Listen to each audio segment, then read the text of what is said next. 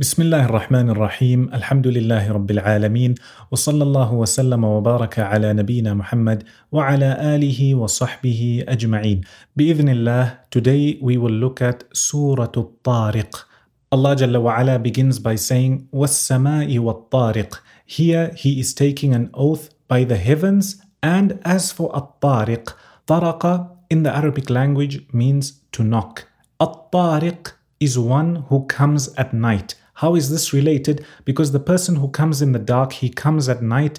In order for him to enter, he needs to knock. So Allah Jalla wa Ala is taking an oath by At-Taariq, something that appears in the night. He then mentions what exactly he is talking about. وَمَا أَدْرَاكَ مَا الطَّارِقِ. He says, O Muhammad sallallahu alayhi wasallam, what makes you know what this At-Taariq is? He then says, النجم الثاقب. It is a star that has a piercing light. It could be one star, it could be many stars. The Mufassirin have mentioned a lot when it comes to this verse.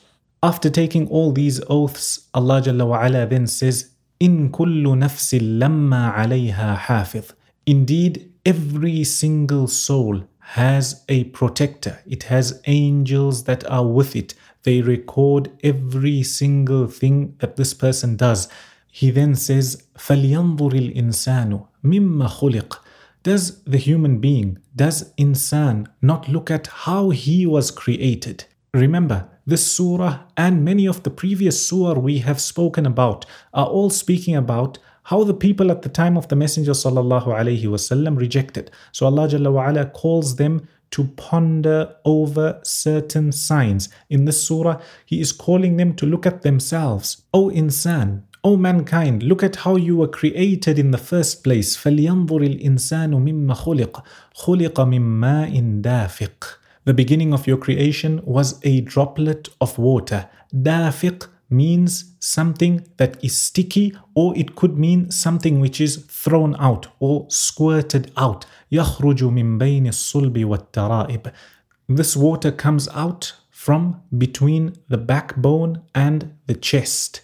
The scholars mention when it comes to as-sulbi wat-tara'ib, they mention a lot of different meanings. Is it referring to both man and woman? Some of them mention that this verse is only speaking about the man. So this water or this sperm comes out of the man from these positions or these places. Others mention that it is referring to fluid that comes out from the man as well as the woman. And this could be anywhere from where a necklace of the woman, where she wears her necklace, all the way to the backbone. The scholars then mention a lot of detail, and that can be found in the books of tafsir. Allah Jalla wa Ala then says, إِنَّهُ عَلَى رَجْعِهِ لَقَادِرٌ. Indeed, Allah Jalla wa Ala is able to bring this person, this man who has passed away, He is able to bring him back to life.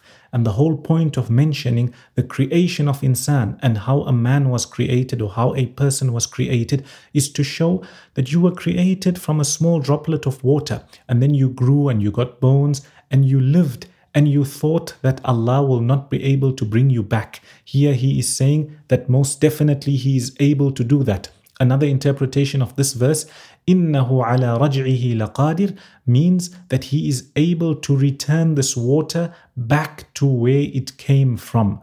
يَوْمَ تُبْلَى السَّرَائِرُ. On that day, the day of Qiyamah, everything that was kept a secret, everything that you tried to hide will be opened. It will be made apparent. Sarira means something that you keep secret. You try to hold it only for yourself. You don't want others to see it. Ibn al-Qayyim rahimahullah mentions a very interesting point. He says that Allah Jalla wa Ala used the word sarira in this verse, and it implies that when somebody has something hidden in their heart, if what is in their heart is good, it becomes apparent when it comes to their actions. And if what they're hiding is bad, then you find that the actions are also bad.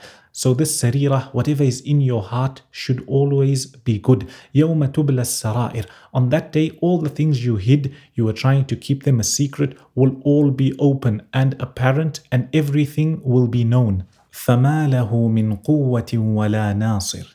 And this person, this man, will have no strength no strength to prevent this resurrection from happening. He will have no strength to run away from the punishment. وَلَا نَاصِرٍ, nor will he have any helpers. Nobody there to help him. Allah Jalla wa Ala then takes an oath.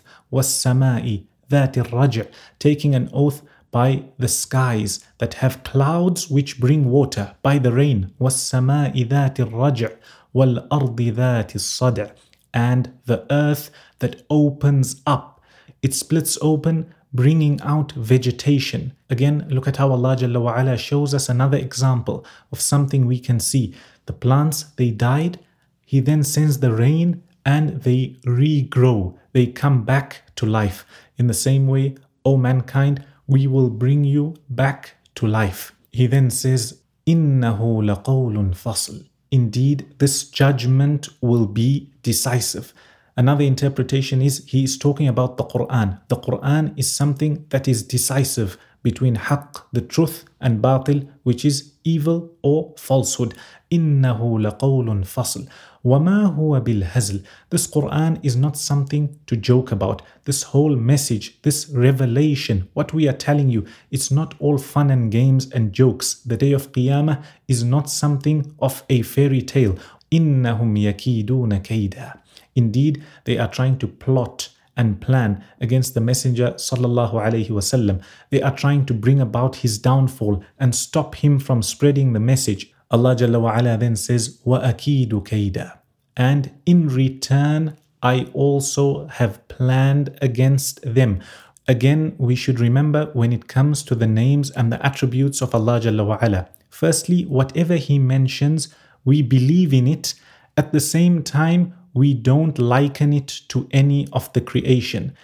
And also, when we look at these names and these asma and sifat, these attributes, we find that they are those that are praiseworthy. So, for example, you find that He is the most merciful and He is most forgiving. Yes. And then there are those that come, like for example here, speaking about planning or plotting. We don't say that Allah Jalla wa Ala is a plotter or He plans against people just like that. No, we say in return, Allah Jalla wa Ala plans against them. So they did something. Fil muqabil, the response is that Allah Jalla wa Ala plans against those who were planning already and plotting against His Nabi and His messengers. These masail have been explained in depth in the books of Aqidah. For those who want to benefit, they can always return to these books. فَمَهِّلِ الْكَافِرِينَ أَمْهِلْهُمْ رُوَيْدًا. Allah Jalla wa Ala then says, so leave them, give them some time, give them some leeway. أَمْهِلْهُمْ رُوَيْدًا, for a little while, because there will be a time that Allah Jalla wa Ala has appointed. This time will come and the matter will be resolved or decided. Again, from this surah, we see the prevalent theme we've been seeing in the previous surah. Allah Jalla wa Ala telling us about the resurrection, then giving us signs around us to look at and ponder over. Here, look at how He tells us about the plants or the vegetation. After it's died, then there is rain that comes and it regrows. In the same way, the human being will die and He will bring it back to life. Also, what Ibn al-Qayyim rahimahullah mentions, very interesting, that what's in the heart, this sarirah, eventually leads you to carry out your action. So if what is in your heart is evil, you end up doing evil. And what's in your heart is good, it helps you or it makes you do good. We ask Allah Jalla wa Ala to make us from those who are not only outwardly good and are trying to do good deeds, but also inwardly clean and sincere, doing things for His sake with a good intention. Ameen. Wa sallallahu wa sallama wa baraka ala nabiyyina Muhammad wa ala alihi wa sahbihi ajma'in.